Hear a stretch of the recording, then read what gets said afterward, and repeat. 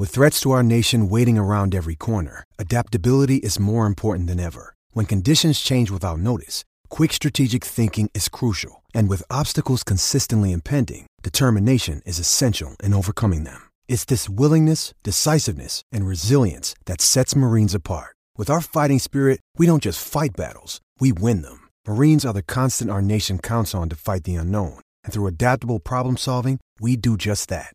Learn more at marines.com. Step into the world of power, loyalty, and luck. I'm gonna make him an offer he can't refuse. With family, cannolis, and spins mean everything. Now, you wanna get mixed up in the family business. Introducing The Godfather at ChumbaCasino.com. Test your luck in the shadowy world of The Godfather slot. Someday, I will call upon you to do a service for me. Play The Godfather, now at ChumbaCasino.com. Welcome to the family. No purchase necessary. VGW Group. Void where prohibited by law. 18 plus. Terms and conditions apply. Ladies and gentlemen, welcome to Eat, Sleep, Suplex, Retweet.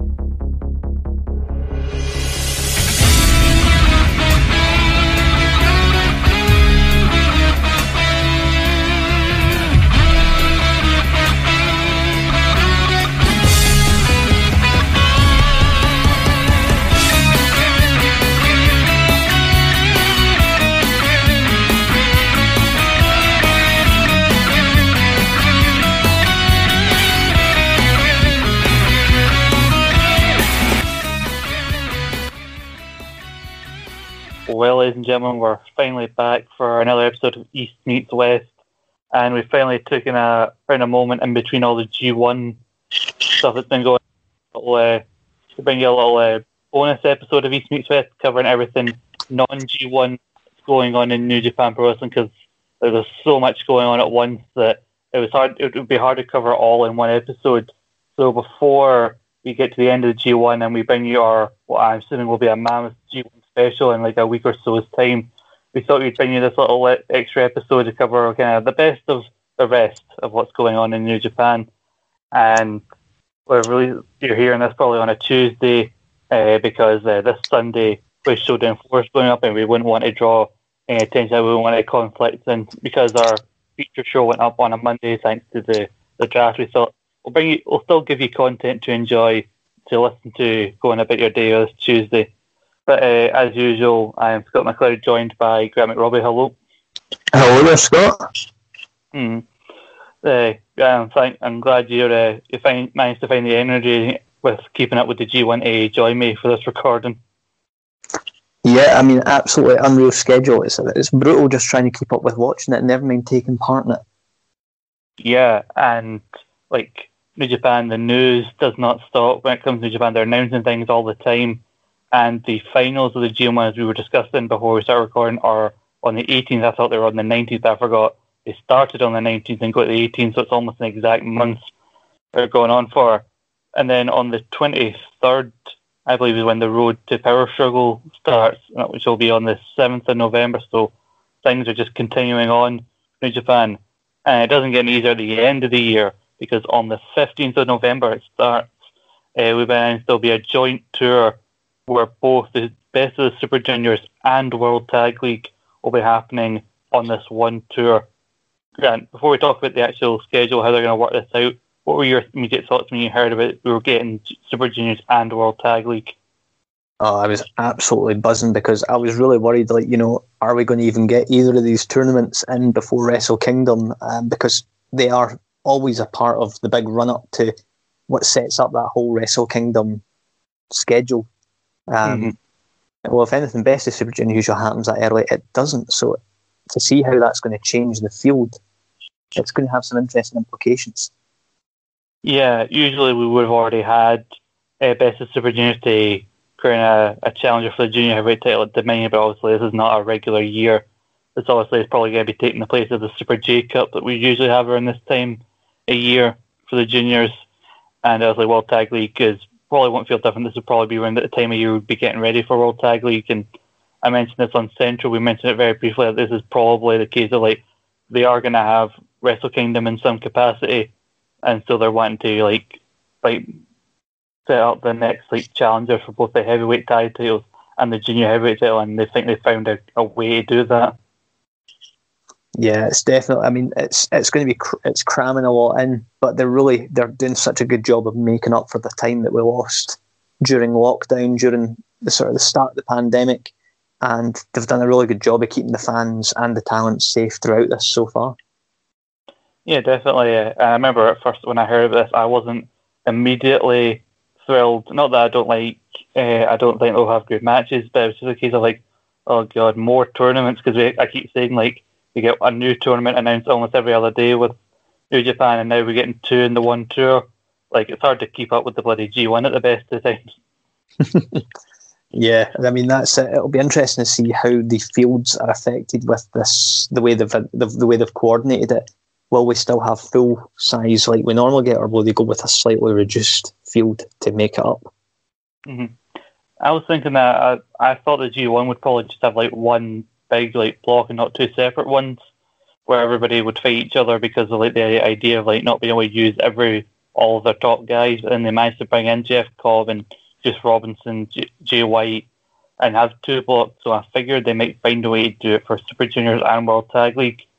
I have here the schedule of how they've announced they're going to do it. On the 15th of November, they'll have the opening night of both tournaments on the same show. They'll have participants from both tournaments involved.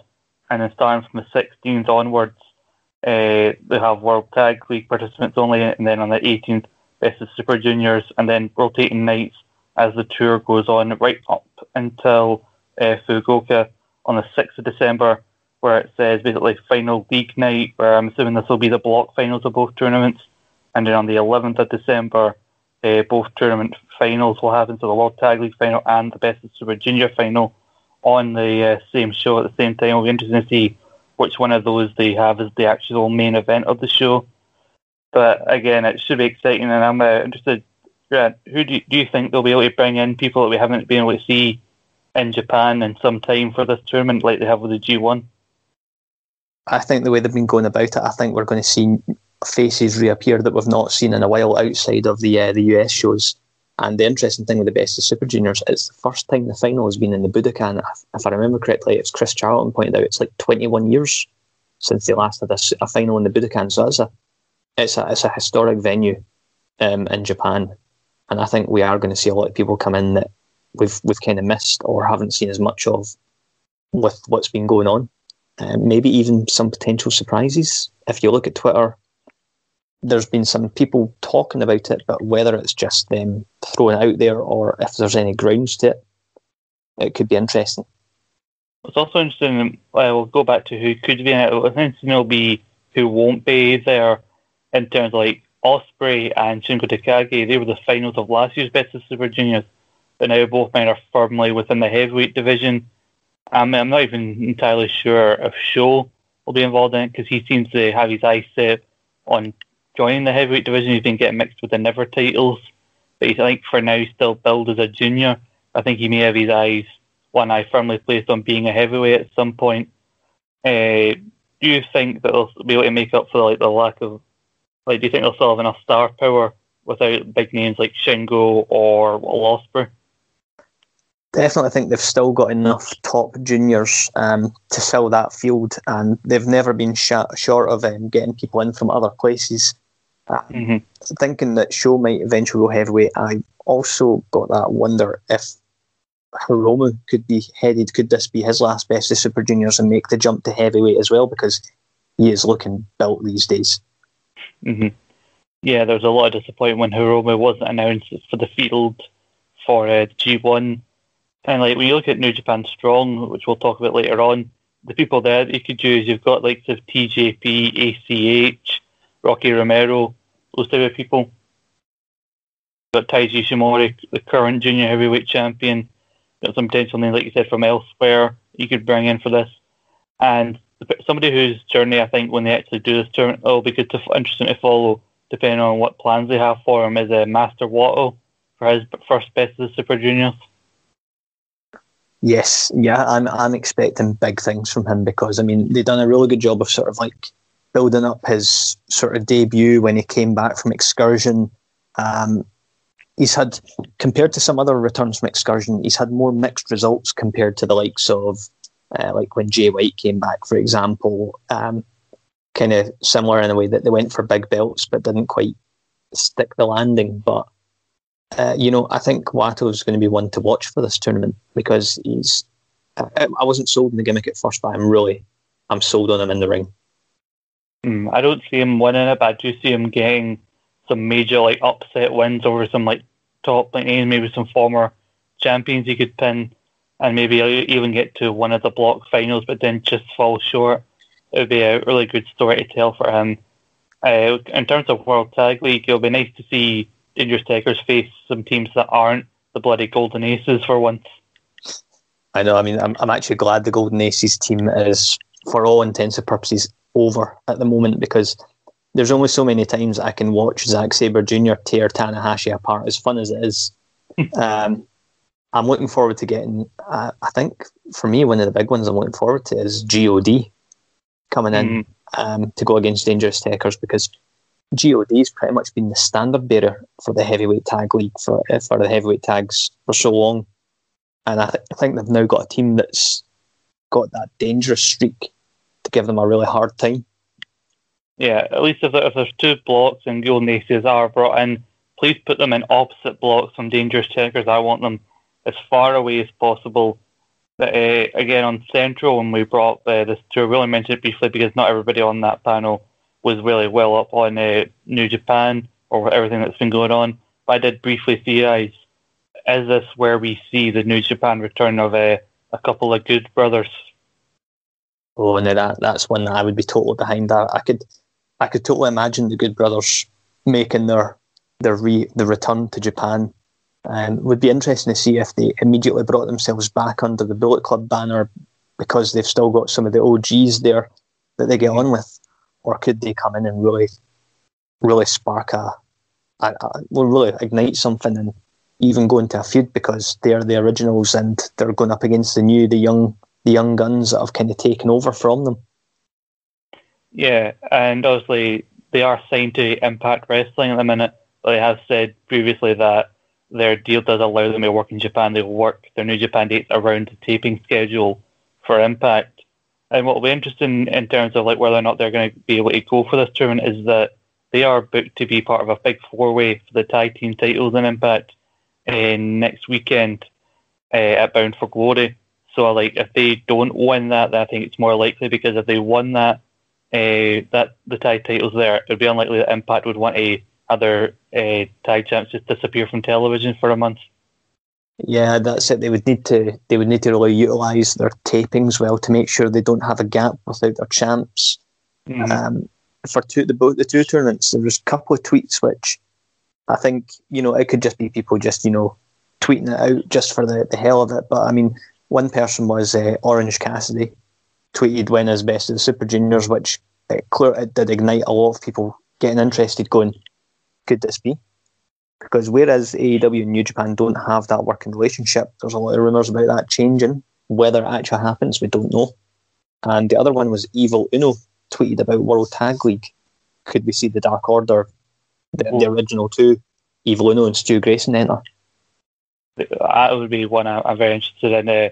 Orange Cassidy and New Japan, I'd like to see how the Japan audience would react to someone like Orange Cassidy. Get him and Toriano in the same ring together, please.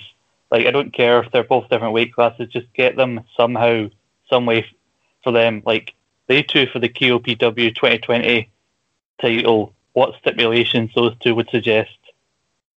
Oh, that would be absolute chaos. That, and I also love the idea of Orange Cassidy against Taguchi. There could be some pure comedy in there. The possibilities are just endless. But you talked about AEW. I think the talk of the AEW New Japan relationship we've mentioned in previous episodes, I think talks have reopened again amongst fans after this most recent story that Harold May has now stepped down from his role as president of New Japan and Takami Obari, I believe I pronounced that right, hopefully, who was originally president of New Japan of America, is now stepping in as acting president of the company. And it seems weird that this happened right in the midst of the G1. This big story just broke, and it wasn't at first getting as much attention as you'd think it would get. And apparently this is something that's been in the works for a while, him stepping down. And apparently he did ruffle a few feathers. Some people were kind of questioning Harold's understanding of the wrestling business, although I think a lot of people do credit him coming in as the first non-Japanese president of the company for like some of the ideas that have come in that have helped with kind of the more international expansion of New Japan, including the introduction of the US title and the US brand.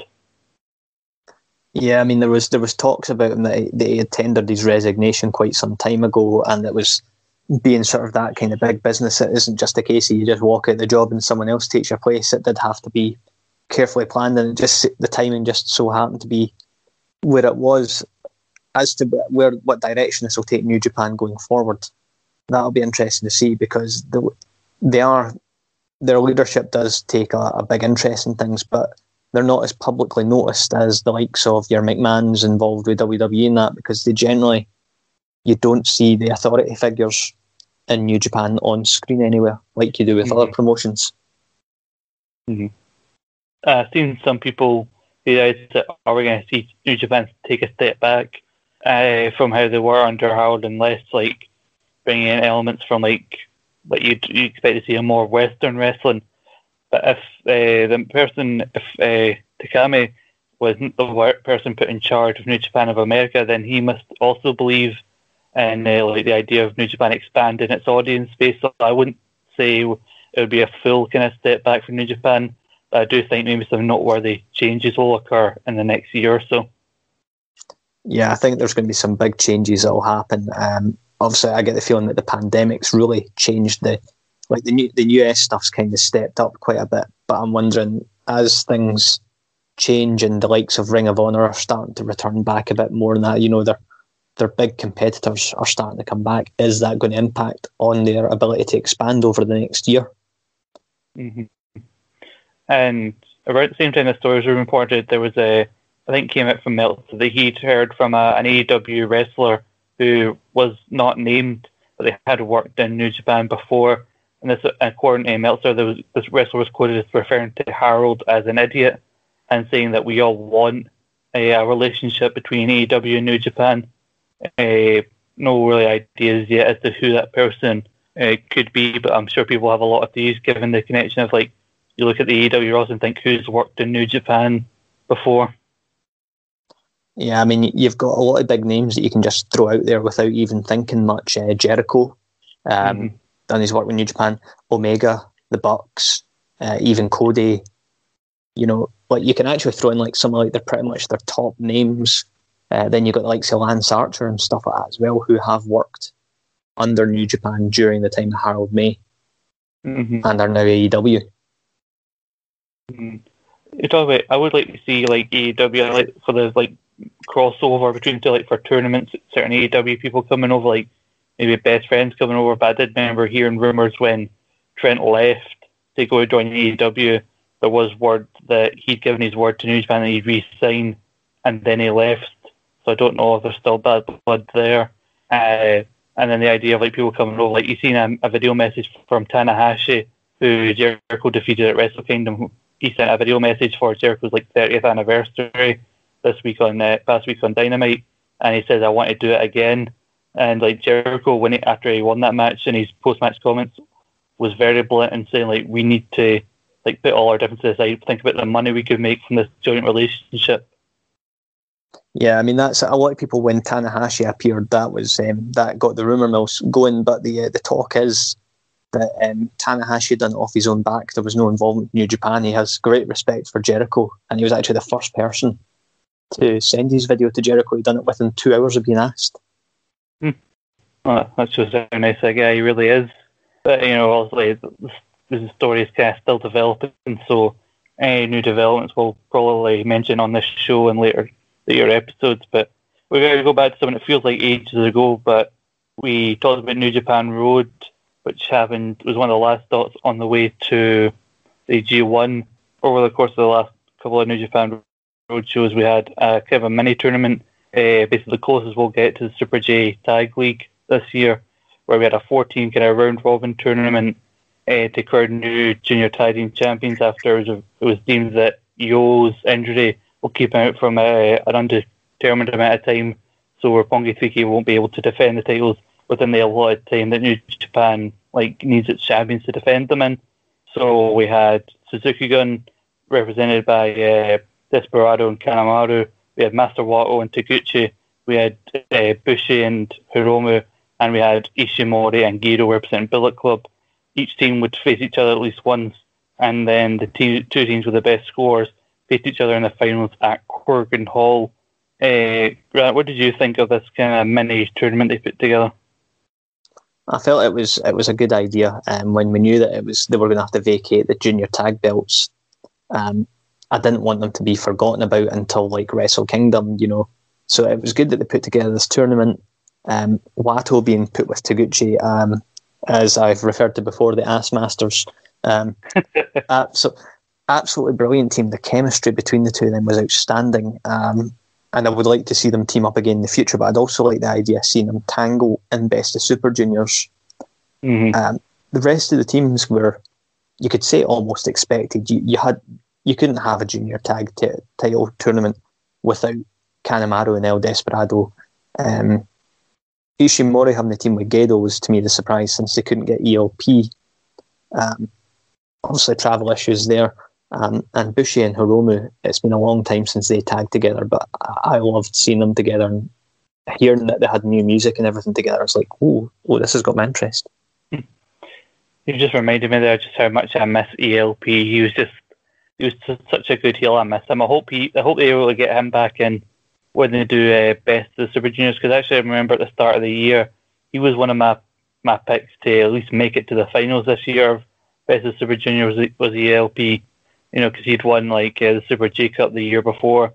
I kind of miss him. But yeah, Wato and Taguchi, I thought the two teams that made it to the finals were Hiromu and Bushi versus Kanemaru and Desperado. And I thought the finals going into it would have been one of those two teams against Wato and Taguchi.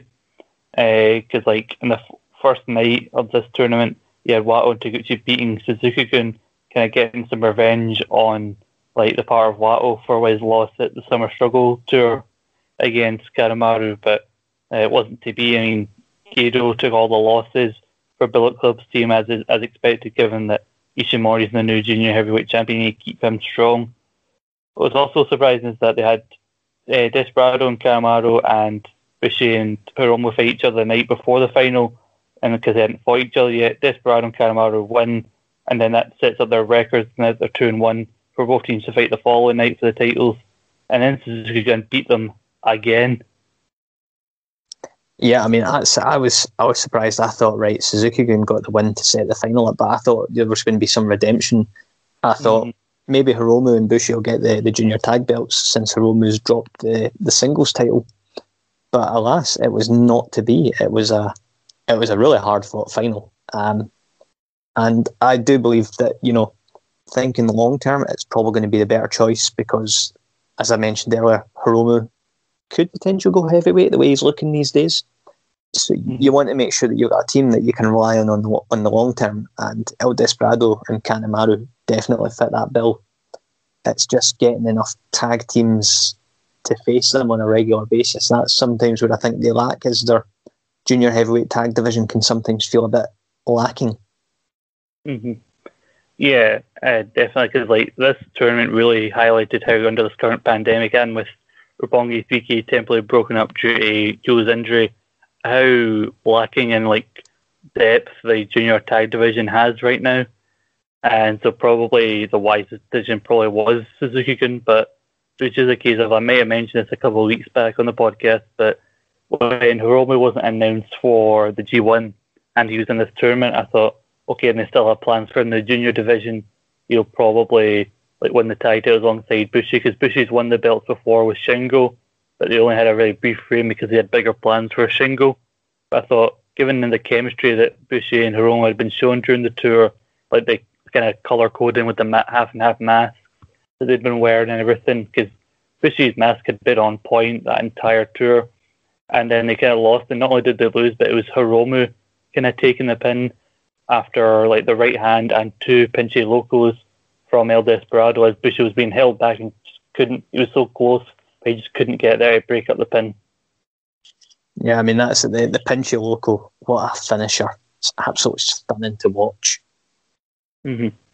Like, if I had to guess, I think maybe they might be setting up for, they're going to hold off till Wrestle Kingdom for the Ishimori-Hiromu rematch, and maybe they'll have Hiromu win the Super Juniors to get to him. Yeah, I mean, if they're not going to put Hiromu to the heavyweight division, then to me, Hiromu winning Best of the Super Juniors would be the right choice. If it hadn't been for Suzuki-gun winning, I would have actually thrown El Desperado as a potential winner, because if you look at his match like with Shingo, for example, for the openweight belt, guy can throw down even with the heavyweights. 100%. I think these guys are kind of a reliable team to hold on to those belts for now, and maybe like the thing with Kanemaru and Master Wato is a little more of a long-term thing than we thought, and maybe they'll hold this off until Wrestle Kingdom, where maybe Wato and Taguchi can face them again there, and this time Wato can like get his first big like title win in New Japan. Like the idea of him having like ups and downs and not immediately pushing them to the moon, as they usually do with people who come back from excursion. Yeah, I mean, I totally love that idea of like I could see them setting up through the Best of Super Juniors by having Taguchi and Wato pick up individual wins. Say Taguchi beats Kanemaru and Wato beats El Desperado, and the two of them go, well, we'll beat one each. Let's do this together. Yeah, because like you got to think, like, given that once they do World Tag League and Best of Super Juniors, they're probably gonna have like 1 or 2 road to Tokyo Dome shows, but then that's the New Japan calendar done for 2020 up until they do Wrestle Kingdom in January. So they need to find a way in the Super Juniors to set up the junior tag titles as well if they're going to feature those belts on the show. And New Japan do like to get every title on the show. Yeah, it's not a Wrestle Kingdom without pretty much every belt being defended. With potentially, depending on how things go in the next couple of months, potentially we might not even see the US belt, but more often than not, the first or second match is the junior heavyweight tag title. They're usually relied upon to be on the underpit of the card to really help set the tone for the show to come. Yeah, I mean, that's the junior tags. Sometimes they're not the longest matches, maybe going only about 10, 12 minutes. But they're fast. They get people hyped up. They get the energy, and it is brilliant to watch. Yeah, definitely. And talking about titles, some other titles that finally feel like they're getting some importance again is the 6-man tag titles, as on the final night of New Japan Road, the same night we had the finals to crown the new junior tag champs. We had a rematch of the finals of the tournament we had a while back to crown the never 6-man tag champs, where we had the champs Yoshihashi, Ishii, and Goto defending against the team that they defeated, Sho, Yano, and Okada. And I thought it was quite interesting that you just like threw basically a rematch of the tournament final right before the G1. Maybe they wanted a big like match to go home on, because like they got Okada involved, and they said that during the nights leading up to this match there had been some tension between faction mates between Sho and Ishii, because Sho didn't like the fact that he's the one that lost for his team against Ishii for them to win the tag titles, and they ended up doing the same like finish, but Sho showed a lot more fire, and he was getting right up and throwing strikes with Ishii.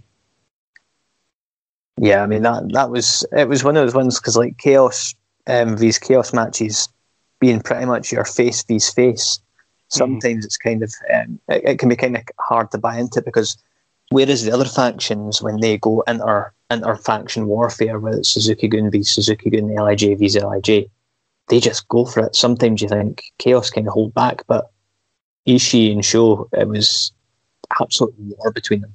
Absolutely brilliant to watch. That's what I was thinking, like the way they were like showing a lot of like stuff between Ishii and Sho, and then Sho took a lot from the other members of that team. Like he took that double like reverse GTR, like right down under his jaw, right down the knee of Goto. He took a lot from Ishii, and like the idea of him mixing up with the heavyweights so much. I think if he is going to be in Super Juniors, that may be one of his last times in the junior for a while. I don't know if they're going to like hold off on him going heavyweight and like wait for Yo to come back and give Roppongi 3K another run. But it seems like big plans are in place for Sho. Yeah, I mean, definitely, he's had a lot of a spotlight between sort of like from the New Japan Cup onwards. Hope that like the rematch that he got with Shingo for the openweight belt, absolute stunner. Tangling with Ishii, tangling with Goto, maybe tangling with Yoshihashi, but that's kind of one that's forgotten about. Talking of Yoshihashi, we shouldn't talk about like too much of the G1. We're saving that for our next episode, but like Yoshihashi suddenly has gotten this like renewed confidence. All of a sudden, he's getting more offense in against people you wouldn't expect him to. People you expect to easily beat him, he's getting wins over people you wouldn't expect him to in the G1. Just like, where did this Yoshihashi come from? Yeah, I mean, this is something that I've kind of joked about in the past with a few friends and that watch it as well, and it's like, Yoshihashi seems to turn up for the G1, makes me remember him, then goes in a completely unforgettable year after it, and then does the same again, rinse and repeat. I was like, what is going on? Why can't he be like that the whole year round? I don't know. Like, because like you look at his moveset, like in the butterfly lock especially, that looks like a really good submission move, and like you think somebody with a submission move that effective would win a lot more, but it's just strange. And obviously, hopefully this does continue for Yoshihashi. I think him and Ishii will probably team together in a World Tag League as they did last year. I remember last year they got a win over Buddy Girls of Destiny, which I don't think a lot of people could have foreseen at the time. Yeah, no one saw that coming. I mean, that would be a team. If not Yoshihashi and Ishii, my other money would be on Ishii and Goto entering as a team. It's two kind of like powerhouses. Mm-hmm.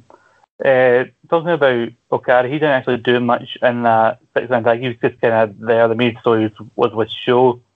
Our own Sarah Grieve, who also likes to keep up with New Japan, she made a thing in our group chat where she said that she was not a fan of Okada's money clip submission move. What are your thoughts on the money clip?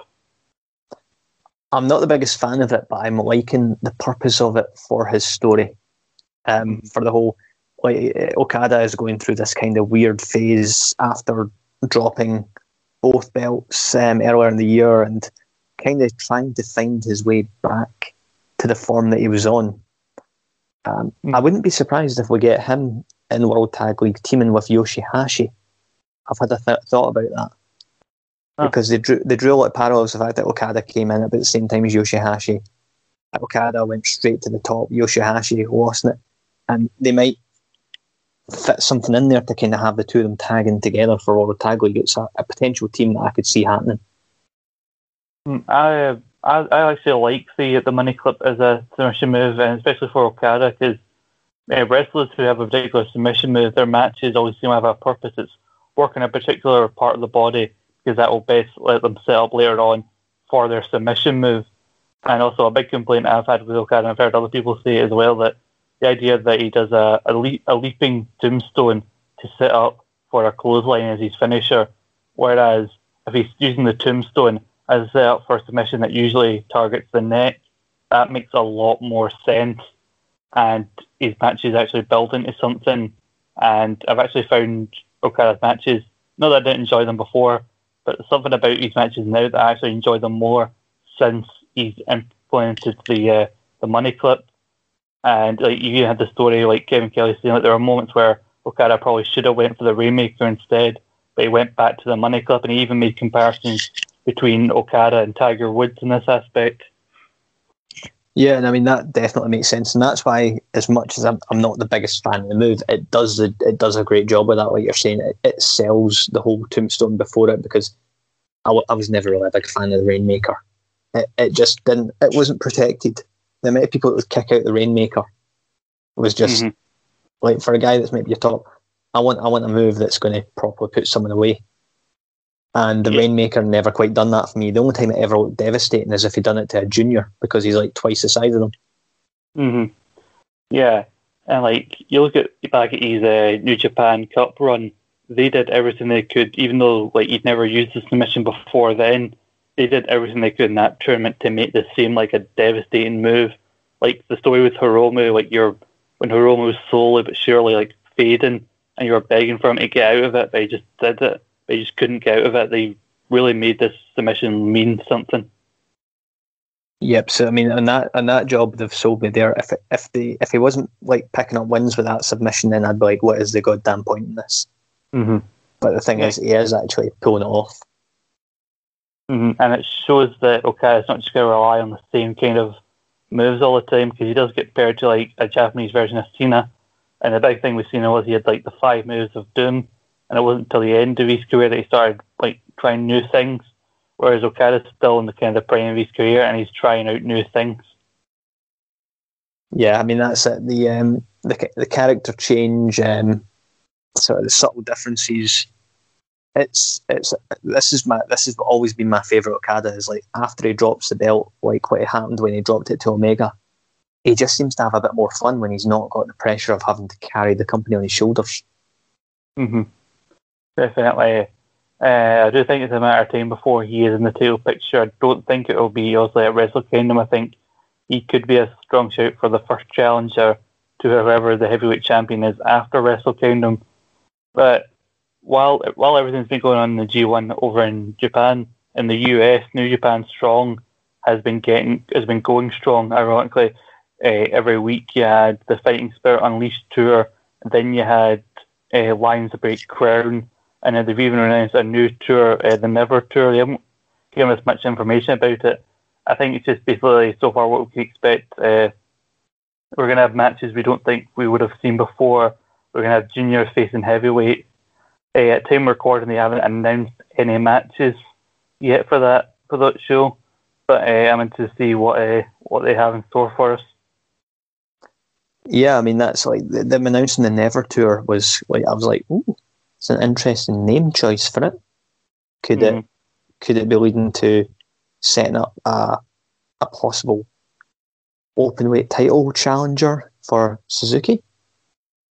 Could be. Also, we had, in that Fighting Spirit Unleashed tour we had some really strong like matches.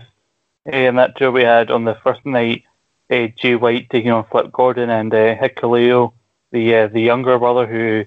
Despite the fact that he's younger, fucking Dwarfs, both members of GOD, and also on the second night we had Kenta retaining his US title shot briefcase over Jeff Cobb due to, as I put in all caps, as Kevin Kelly would say, that goddamn Chase Owens. Yeah, I mean those matches were they were actually really good. I was quite surprised that Brody King took a loss to Hikuleo, but at the end of the day, Hikuleo is in New Japan, and Brody King was just kind of there to really keep things going because Ring of Honor was still out of action at the time. But I mean, it makes sense having like 2 big guys because Brody King is huge, but he also moves quick for a guy his size. He is an absolute phenomenal wrestler to watch because he's absolutely terrifying. He's massive. I do think Hikuleo needs to reconsider his choice of finisher. I'm not quite sure what his finishers may be. It's meant to be some like elevated sort of slam, but first time he hit it was on Brody King, who I think is a bit too big for that kind of move. If he's hitting it on a smaller opponent, I think it would look better. They keep setting it on people who are maybe a bit too big for it, even though he is a big guy. Yeah, I mean that's it. There's still a few things to be worked on, and I wonder if part of the impact is that he was an Excursion, and his Excursion kind of got turned short by the pandemic, and I'm wondering if there should have been more time on Excursion. And I mean, I'm a big fan of him. I really do enjoy watching Hikuleo go. I think once he's got a slightly stronger finisher, he's going to have the full package because he looks the part. He's a big guy. He uses it well, and his character work is actually really great. Mm-hmm. Yeah, we had Jay White defeating Flip Gordon, which also you'd expect, and also now that we've seen Jay White's performance in the Atis Song at the J1 tournament, he needed obviously a win in his first proper singles match back to set him up for a big run in the G1 tournament. And then Jeff Cobb, the big story of his match this weekend is now he's got a knee injury that's been heavily taped up and has been the target of many of his opponents throughout the course of the G1 itself. So they're using New Japan Strong to help further advance stories for the G1, which is very smart on New Japan's part. Yeah, I mean, that's Cobb coming in New Japan Strong. I thought maybe it was just a brief appearance there because he wasn't really signed anywhere. Then apparently it came to light that no, he had signed with New Japan and entered into the G1 without going too much into his G1 run so far. But I'm definitely getting sold on Cobb. He's looking great right now. His match with Kenta for that briefcase after the low blow that he suffered during the American New Japan Cup. It was a fantastic rubber match, even with goddamn Chase's shenanigans. But Cobb and Kenta have got really good chemistry. Mm-hmm. Yeah, they do have a great chemistry. I think Bullet Club has been running a kind of roughshod on New Japan Strong. I think it's been the story of this early run of New Japan Strong that Bullet Club have kind of been dominating. You've got Kenta with that briefcase. You've got guys getting involved in each other's matches. GOD had their first couple of matches back as a team. It's been nice to see them team together again. And then you also had this big 12-man elimination match on the most recent episode where you had Hikuleo, Chase Owens, Tonga Loa, Tama Tonga, Kent and Jay White taking on David Finlay, Jeff Cobb, Rocky Romero, TJP, ACH and Carl Fredericks. And basically it's a case of you could be eliminated from the match by going over the top rope, by pinfall or submission. They've done this once or twice before in New Japan. They usually do it on Road to shows, I think. But this was a really fun match. Just main evented the last night of Lions Break Crown over the Lions Break Crown final. And I can see why, because it was such fun.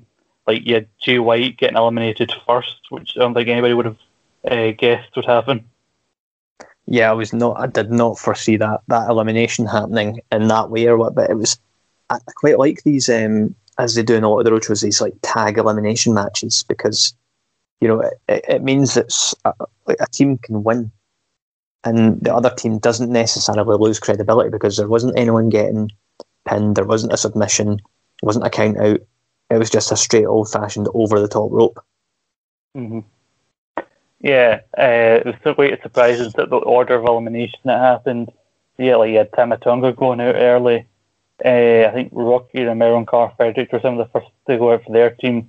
David Finlay didn't get involved for a lot of the match until the end. I don't know if that's maybe because of a potential injury he's dealing with that we don't know about. But it came down to Chase Owens and Kenta against him. He managed to take advantage of some miscommunication to get rid of Chase Owens, and then he managed to eliminate Kenta, which I believe is meant to set up a future match for that briefcase between those two, a rematch of the New Japan Cup USA final. But what's also interesting about that is that based on something that happened in the G1 on one of the first days of the B block, it looks like Finlay's partner Juice may also have a case for the briefcase as well. So both members of FinJuice potentially wanting a shot at Kenta. Yeah, I mean, you could see it as soon as Juice got the pin over Kenta, and Kenta was holding on to that briefcase for dear life, and Juice was pointing at it, going, "That's mine," because we know Juice has got unfinished business with Moxley. He wants another crack at him. Yeah, Juice. Sorry. I'd say I would not say no to that match, but also the idea of Kenta vs Moxley as well. Either way, I'm a happy guy. Yeah, I think just over the last year or so since he won it from Jay White and then had that feud with Cody and then won it back and then feud with Moxley, he's been one of the main guys in that US title kind of division, so it's always nice to see him in the mix. And obviously we'll hopefully finally see FinJuice back together for the first time in a long time when it comes to World Tag League, the defending champions. Yeah, definitely. I mean, that's FinJuice getting back in the mix is going to be brilliant, because they were a really good tag team, and it's just a shame what happened with them with the tag belts and that. You had that whole them GOD Golden Aces kind of triangle, and I felt FinJuice got a little bit shortchanged at the time. But this could be a good time to build them up again using World Tag League, possibly even set up for a title shot at Wrestle Kingdom. Who knows? but a lot of good stuff happening in New Japan Strong. I think they're keeping like things interesting with that US title briefcase because again they don't know when John Moxley is going to come back. But obviously the final thing to talk about is the big story of the last couple of weeks. There's been Lions Break Crown, a tournament between some of the younger kind of up and coming guys that they've been showcasing on New Japan Strong, and basically a little tournament kind of similar to what they had with the kind of a lightly young Lions Cup they've had before. Like you had some guys who are slightly relatively unknown to more of a wider audience. You had like of Logan Rigo, DKC, Clark Connors, Danny Limelight, Barrett Brown, Jordan Clearwater, Blake Christian, Adrian Quest, all fighting. I don't know what it is they're fighting for. The winner did get a trophy, but you got to think that some big plans are in store for the winner. Before we get into the actual results, what were your thoughts when you heard about the announcement of this tournament?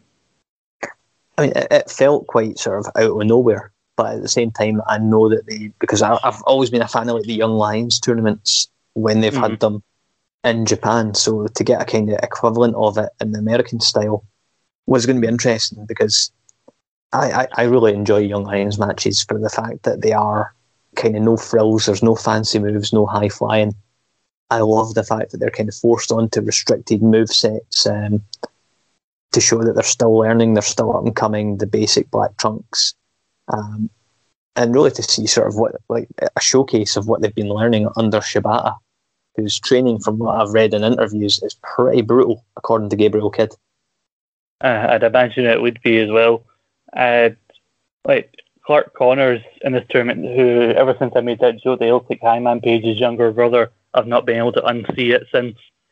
But he seemed to be the most young lion looking of all of them. He had the black trunks, the black boots. He didn't have as much of a gimmick as some of the other guys in the tournament did. And so it seemed kind of set up for him. And it seemed obvious he would win his side of the bracket, and he did.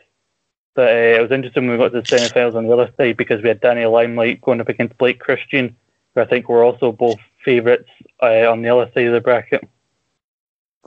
Yeah, I mean, they're like the sort of the matches themselves. I love the whole sort of like they're compact, they're fast, they're straight to the point. I mean, like both semi-final matches, one was 7 minutes 51 and the other was 7 minutes 54. So I mean, they're bite-sized matches which don't have to last an age and a lifetime to tell a story, and it really is. I mean, this shows like these guys are still very early on, and you know if they keep going the way they are, you know there's a lot of strong potential for future big name stars coming into New Japan, and also guys who would be solid in the mid card as well. Yeah, they definitely have a given an eye out for like the future of New Japan.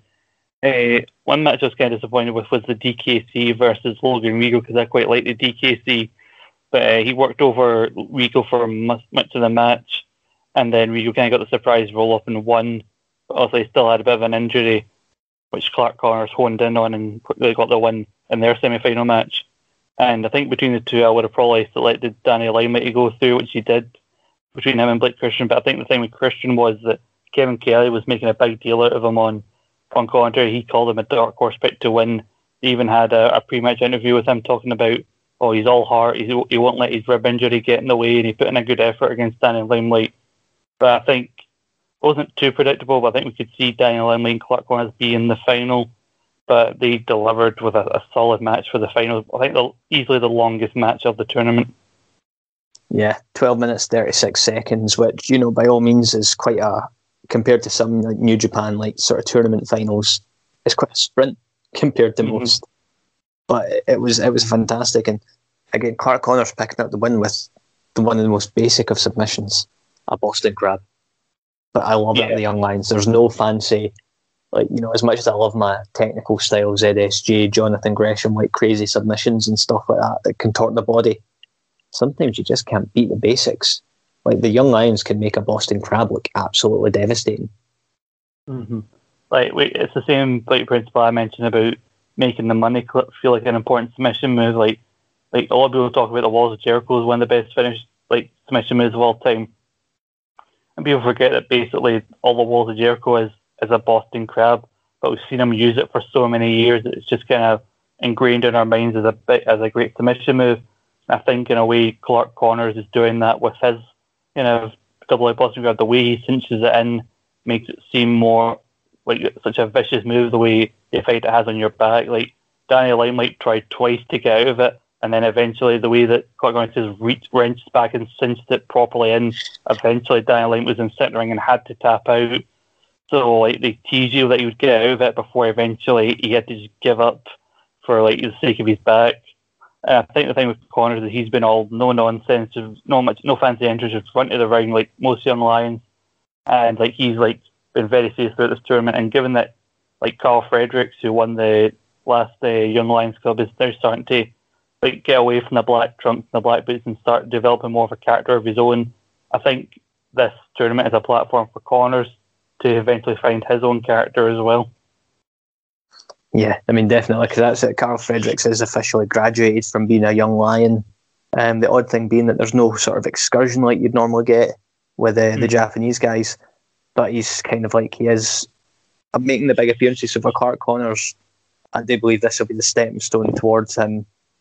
I wouldn't be surprised if they use a lot of their US stuff as a way to sort of build their guys up and eventually get them to make their appearances in Japan. And really just do a very clever, slow build of their guys. No rushing them straight into things. Taking their time. Yeah, I mean, Logan Regal, they talked about, he's often more of a tag wrestler alongside his brother. So I think they definitely got plans to put those two in the tag division when his brother's able to come back. Somebody who I forgot to mention is someone who's looked a lot more impressive than I remember me when I saw him in WWE. The artist formerly known as Darren Young, now known as Fred Rosser, has been competing on New Japan Strong, and he's in remarkable shape. Yeah, he is. He is looking outstanding. I almost didn't recognise him when he first made his appearance. I was like, wait, this is former WWE superstar Darren Young. He is looking ripped. Yeah, he's basically competing in tag matches, and he hasn't really talked a lot, but like for a split second, you don't remember being that like spectacular in WWE, but then you see him here and how like good he looks, and you think like did I forget how good this guy is? Yeah, I mean he made a great impression, and you know, I hope that leads to more appearances for him in the American brand, and you know, if he can keep that momentum going, even get him over to Japan. It would be interesting to see him sort of it's a fresh matchup.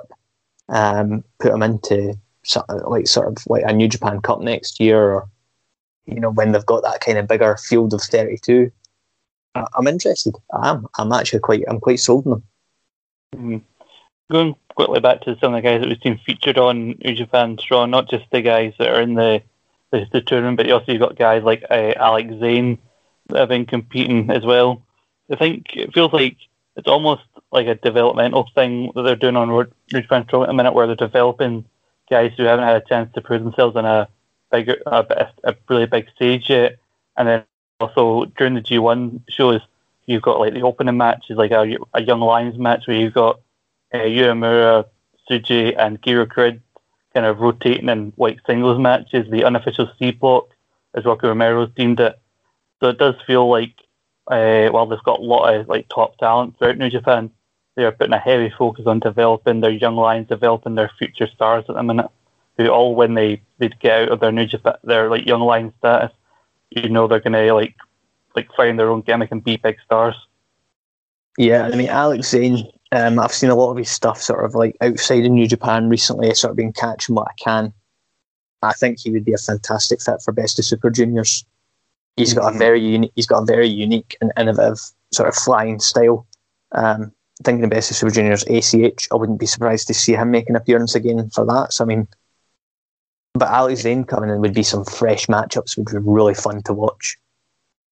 I mentioned TJP earlier about someone for Best of Super Juniors. He also is currently working with Impact Wrestling, so it feels like Impact and New Japan have some sort of relationship where talent can work kind of both promotions. I'm hopeful for like some of the X Division talent they have there to come to the Best of Super Juniors. Maybe one or both members of the Machine Guns to come over. Yeah, I mean, like, let's face it, the Motor City Machine Guns have got a long running history with New Japan. Chris Sabin being in previous Best of Super Juniors. So, I mean, if they're still classed as juniors, would be awesome to see one or both appear in World Tag League. sorry, not World Tag League, Best Super Juniors, but if they were a class as a heavyweight tag team, get them in World Tag League. That would be fantastic.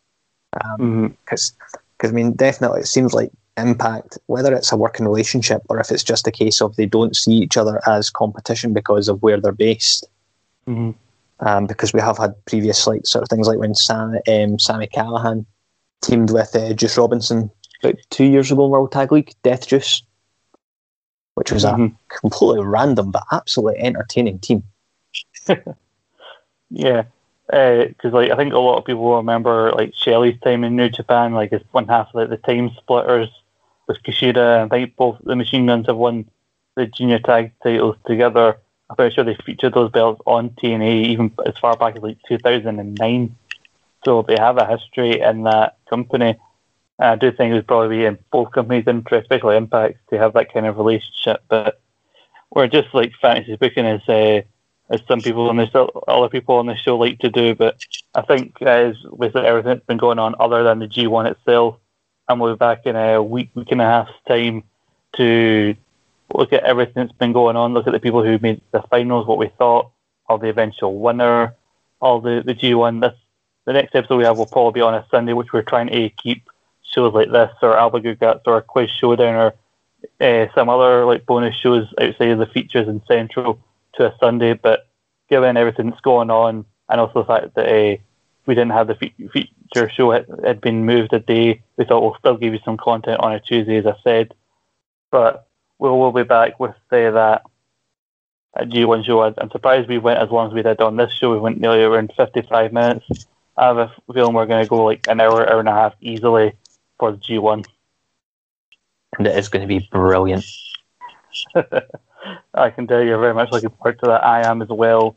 I want to remind everybody to subscribe to Elite Suplex Retreat on all good Android podcasting sites. That'd be Anchor, Spotify, iTunes, wherever you get your podcast.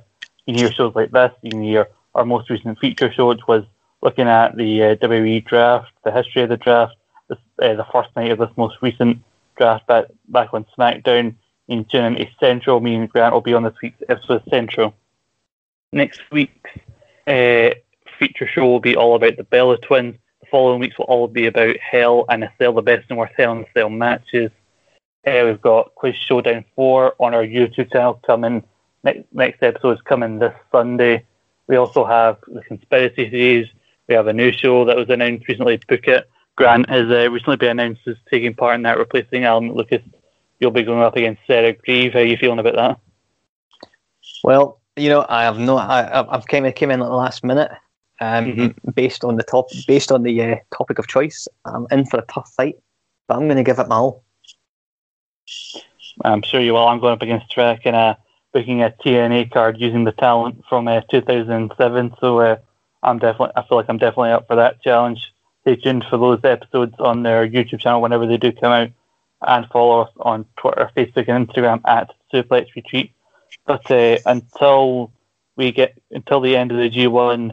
We'll just say thank you for tuning in, and I just can't wait to see what happens next in New Japan. Me too. It's honestly, this has been like Christmas come early for me. So happy. So am I. Goodbye, everyone. Sports Social Podcast Network. Hello, it is Ryan, and I was on a flight the other day playing one of my favorite social spin slot games on ChumbaCasino.com. I looked over at the person sitting next to me, and you know what they were doing? They were also playing Chumba Casino. Coincidence? I think not. Everybody's loving having fun with it. Chumba Casino is home to hundreds of casino-style games that you can play for free anytime, anywhere, even at 30,000 feet. So sign up now at ChumbaCasino.com to claim your free welcome bonus. That's ChumbaCasino.com and live the Chumba life. No purchase necessary. VGW. Void where prohibited by law. See terms and conditions. 18+.